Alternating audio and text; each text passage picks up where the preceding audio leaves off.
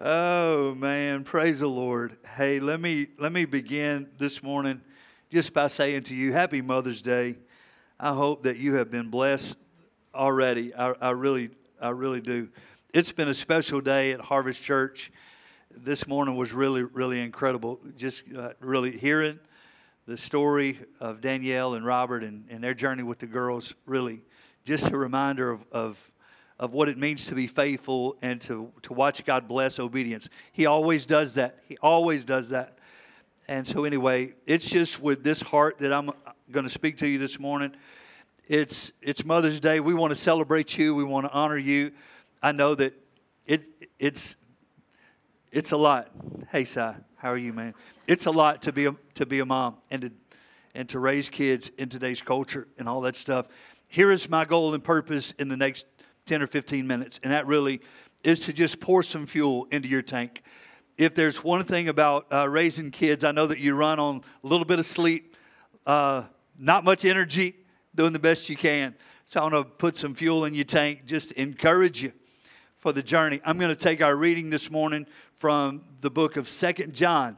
It's 13 verses, just a short, personal, intimate note. That letter is recorded for us in Scripture just a couple pages before you get to Revelation, so it's in the back of your Bible. If you want to go ahead and turn there, let's do that. I'm going to make my introductory remarks after the reading, but I'll just kind of set the context so that maybe you just kind of get a gist of what's going on. And so let's begin this way. I did it this morning just as a way to illustrate for you. And so here is this letter. It's 13 verses. It's concise. You could almost get the feeling that John sits down at the kitchen table or dining room table, and on his heart is just this desire to communicate some words of affection and affirmation and warning all at the same time. And just a short personal note, something that you could write in 5 or 10 minutes. And God has divinely preserved this word for us, passed it along. It is a letter that could be easily read and accepted and applied by a mom and her family. It could also just as easily fit into the context of the local New Testament family. But as I read through the letter, you're going to notice two main themes from the beginning. The first 3 verses, there is one word that's mentioned 4 times, and that word is truth. That's one side of the coin. In the next couple verses, there is another word that's mentioned several times, and it's absolutely tied to the first. And so 2 sides of one coin.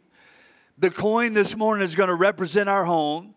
What are 2 things in this chaotic season to raise kids and be family and all that, where everything is kind of pulling at your strings? How can we boil life down to just the essentials and say these are 2 just absolutely inseparable, necessary things for a productive, fruitful family? On the first side, it is truth. On the other side, it is love. They go in tandem. They complement one another. In this letter, this personal note, I'm going to read it all for us this morning. It is written from the elder. He gives an address from an elder statesman. Here is a confession from your pastor this morning. I feel like on days like this, the most least qualified guy in the room to be speaking to you.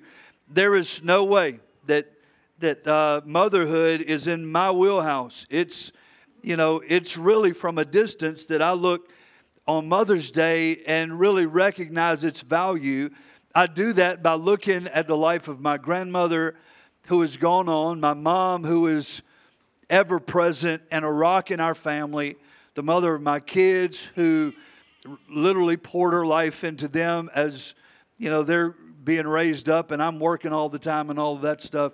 And then to watch my daughter and my daughter-in-law really pour their life into raising Atwood and Smith kids and, keeping the children's church workers busy. John is the elder statesman. He is writing back just with a word of affirmation and love.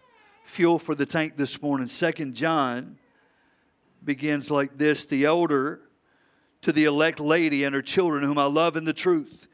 And not I only, but also all those who have known the truth. Because of the truth which abides in us and will be with us forever. Grace, mercy, and peace will be with you from God the Father and from our Lord Jesus Christ, the Son of the Father, in truth and love. 3 times or 4 times already you've heard that word truth. In verse 4 you're going to hear it again, but the tone changes. It goes from this essential element of truth. Now it's going to incorporate this idea of love. I rejoice greatly that I have found some of your children walking in the truth, as we receive commandment from the Father.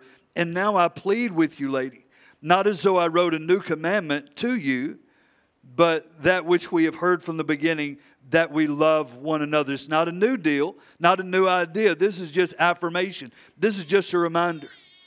He goes on to say, this is love, that we walk according to his commandments.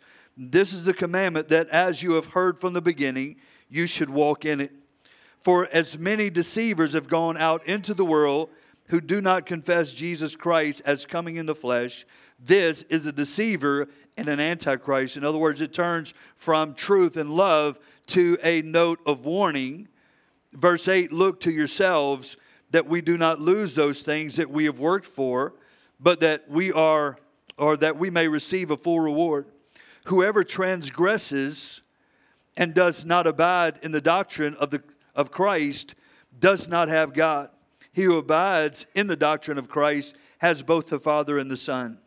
If anyone comes to you and does not bring this doctrine, do not receive him into your house, nor greet him, for he who greets him shares in his evil deeds. Having many things to write to you, I do not wish to do so with paper and pen or paper and ink, but I hope to come to you and speak face to face, that our joy might be full. The children of your elect sister greet you. Amen. A very short note. It's a personal note in tone, and it really is lending itself to life in a tumultuous or a sensual culture. It is believed by most scholars that John, the elder apostle, toward the end of his years, somewhere between AD 90 and AD 95, as an old man who has walked with Jesus, who has spent his life in ministry, who very shortly will find himself exiled on the Isle of Patmos for the cause and testimony of Christ. It literally is from this age perspective. In other words, I've been there, I've done that, I've got the t-shirt, I've watched the fruit of my labors for years and years and years. And now it's this wisdom that I want to pour back into this essential building block of culture. The reality is, there is no more bedrock foundation for a culture than its family. And here's another reality. The generation in which we live, there's never been a time where the family has been more, misconstrued, under pressure, from all kinds of ideals coming in all different directions. It's from the elder apostle to speak back into that context to encourage this elect lady and how she responds and reacts and invests in those children that God has put around her. Literally, 2 things that he pours out in this letter, and it is the necessity of truth to be, just solidified in the home environment. Let me just say to you for a minute. Here's what I realize as your pastor. It is a God-given privilege to have just a window into your life, to have your attention for just a few minutes, maybe 1 week out of the month or 2 weeks out of the month. If I'm really, really lucky, each week we get to spend time together, and I get to have a voice into your life, where you live. Here's the reality. We say this is faith family. We live together. We wrestle together. We encourage one another and exhort one another in this journey. And so it's a valuable thing to know that I have your ear for just a minute. And it's that same tone that John writes, and he says, these essentials, it's truth and love. They go in tandem. They complement one another. And it's in essence a glue that keeps the family not only together, but gives the family footing, a strong platform on which to stand, and ultimately from which to launch children from. It's wisdom being poured back in. Moms, dads, here is some fuel for your fire. What's the most essential thing? How do I focus on the most important thing? If there's a ton of truth in your family life, your kids learn the truth, they see the truth, they're taught the truth, they're put in environments where the truth is recognized, taught, and elevated. That's essential. But truth without love is condemning. The truth can be hard. In fact, there's a famous movie line. I think Jack Nicholson said it. You can't handle the truth, right? It's the reality that truth can be hard to take at times. But when it's matched with love, it's palatable. We can accept it. I'll say this in this moment, and that is, my mom can say things to me nobody else can. And I listen because I know where it comes from. That's the power of motherhood. It's that voice has been used to correct, to steer, to reprimand. Wait till your daddy gets home. You're going to get it, boy. It's amazing to me how differently services can go. There are a couple quotes that I'm going to start this conversation with as we think about truth and we think about love in the context of the home. This two sides, this essential coin. Ralph Waldo Emerson made this statement. He said, people are what their mothers make them.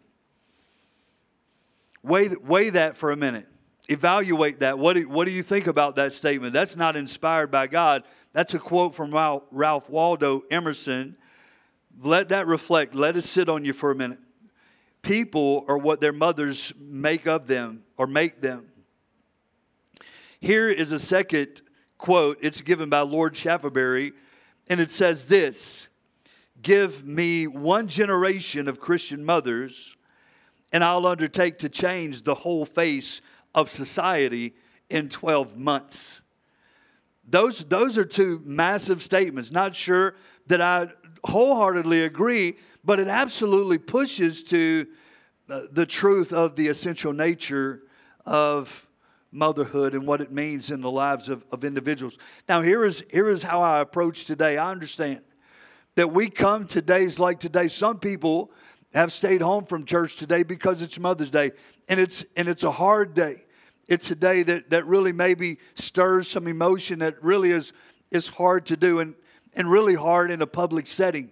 I get that. There's all kinds of seasons of life, and days like today, they can catch us, I don't know, in different ways. So let me make some observations just from the pulpit this morning. The unique privilege that I have is to have a gaze into your lives. I mean, I look out in the congregation and I don't just see faces, but I see families, I see experiences and all of that stuff. And so really a front row seat to life. I get to watch that happen and unfold. So here are just a couple observations from your pastor. Number one, and don't throw rocks at me, okay?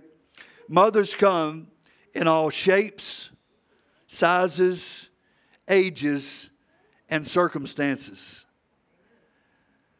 A mother is one who chooses to love, nurture, instruct, and provide care regardless of personal cost. Those are some observations. Motherhood might be a calling. It might be something that you step into voluntarily, maybe sometimes involuntarily. As I look into the congregation, just kind of leading up to today, I was really on the fence about which way to go, but there were some things that I really wanted to communicate. The first thing that I wanted to do was, just as a pastor, as a father, a grandfather, was to acknowledge young moms that really are doing the hard work of making sure that your family knows the Lord, and that you're making the sacrifice to get them up on Sunday morning. How many of you know toddlers are not easy? I mean, it's a hard deal. And so just kind of a hats off moment where week after week I watch young moms, maybe dad's away working and all kinds of other stuff, but mom is getting the kids up. She's wiping their noses, changing their diapers, feeding them breakfast, cleaning up the outfits after they get all messed up, and brushing their hair, and Tommy, all that stuff. I mean, listen, I'm the pawpaw. I get to see them for a minute, and when they start to whine, I get to send them home. I mean, that's the joy of that stuff. But to know that in this faith family, there are moms that are just making the sacrifice. Even like Danielle said, for the first 3 years of their marriage, it didn't make sense to get up, take the kids to church and all that stuff. But the reality is, look at the fruit of what God has done. It's to young moms, I say, Lord bless you for what you do, for getting the kids up. And as hard as it is, getting them in the car, for heaven's sake, being mad when you walk in the door, but getting over it. Praise the Lord. Sending them to children's church. I don't know. It's really just a moment where I want to commend you for that. I want to make a statement about our teenagers. It's really unique in this season of life for me as a pastor. There again, I've walked this journey for 20 plus years, ministering to families, loving families as they do life and all that stuff. And never has there been a season of life where I look and I see so many teenagers. I mean, on Wednesday night, we call that family night. We share a meal together. We sit around the table. There's activities for kids. And then at some point, the adults break up and the kids, the students, the teenagers, they go to their space and they worship the Lord. Well, it's become really apparent that their number is growing. So the old people are not so many anymore. And I'm talking about myself, not anybody else. But, so anyway, we come in here on Wednesday night, and it's a quiet space, and we get to sit on the soft chairs and decompress for a minute and study together. Well, so anyway, here's what's happened. Now there's more of them than there is of us. And so you know what that means. Now next week they get the soft seats and we get the hard seats. But I just look and I say, man, never in my ministry life have I seen so many teenagers love one another, love the Lord, excited about ministry. I mean, from this faith family this year, Alyssa's going to go abroad. Chris Fitzpatrick is going to go and invest in the next generation of teenagers. I mean, they're going on mission.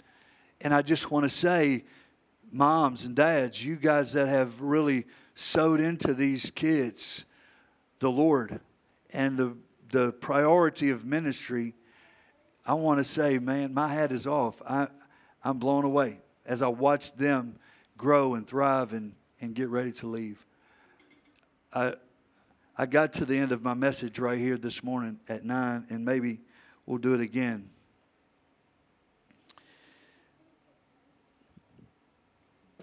The commendation of young mothers, the commendation of godly mothers. In this church context, I see the sacrifice of adoptive mothers. So, anyway, just get a window into what that looks like a little bit. People who don't have to, but they do. It's another form of love. A willingness to adopt and choose to love. Really, it blows my mind. And so I watched Tim and Heather and Emily and Kevin and others who have opened their home and bring babies in. It's forever a part of this church family's legacy and story. That as we got ready to move onto this property in June of 2021, there was lots of work to do. So this property had been a church facility and functioned in that way since 1953, and it looked like that. Red brick on the walls on the outside and green carpet and pews on the inside and a baptistry and platform that, I don't know, took up half the room. So we went to work remodeling, and anyway, we were in the fellowship hall one day, and Emily gets a call from Child Protective Services, and anyway, she says, you know, they're calling me about this baby. What do I do about this baby? And so the next thing I know, she's coming back through the doors while we're painting, and there's a baby whose color is not good. By all accounts, he's gray. He makes no sound. He doesn't cry. He's in every way. There's no light in his eyes. He's a child that's been abandoned and neglected, so much so that his head is flat on one side. And forever, as a testimony of what love does, we always will come back to that reality. It's a get to kind of thing. And so Keno James is, you know, he's a church baby in a lot of ways, but really tells the story of two sides of a coin. The truth is, life matters. Every life. That's the truth. It's God-given.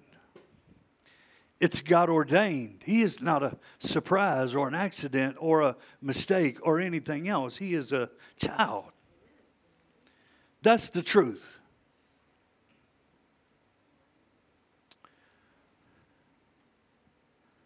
The love part of the equation is that we choose to come alongside and to watch him be raised up. There is a love element that now makes the difference, because there's not a child that's gray and lifeless with no light. Love makes all the difference. Now there's curly hair and craziness. Yeah. As we walk out today, we do that on the foundation of truth.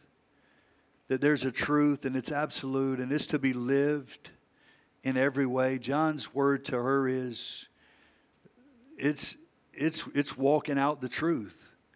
Hey, walk out the truth. And when you do that, you walk that in love. And those two, look at me for a minute. Those two things give a solid foundation for this generation and the next.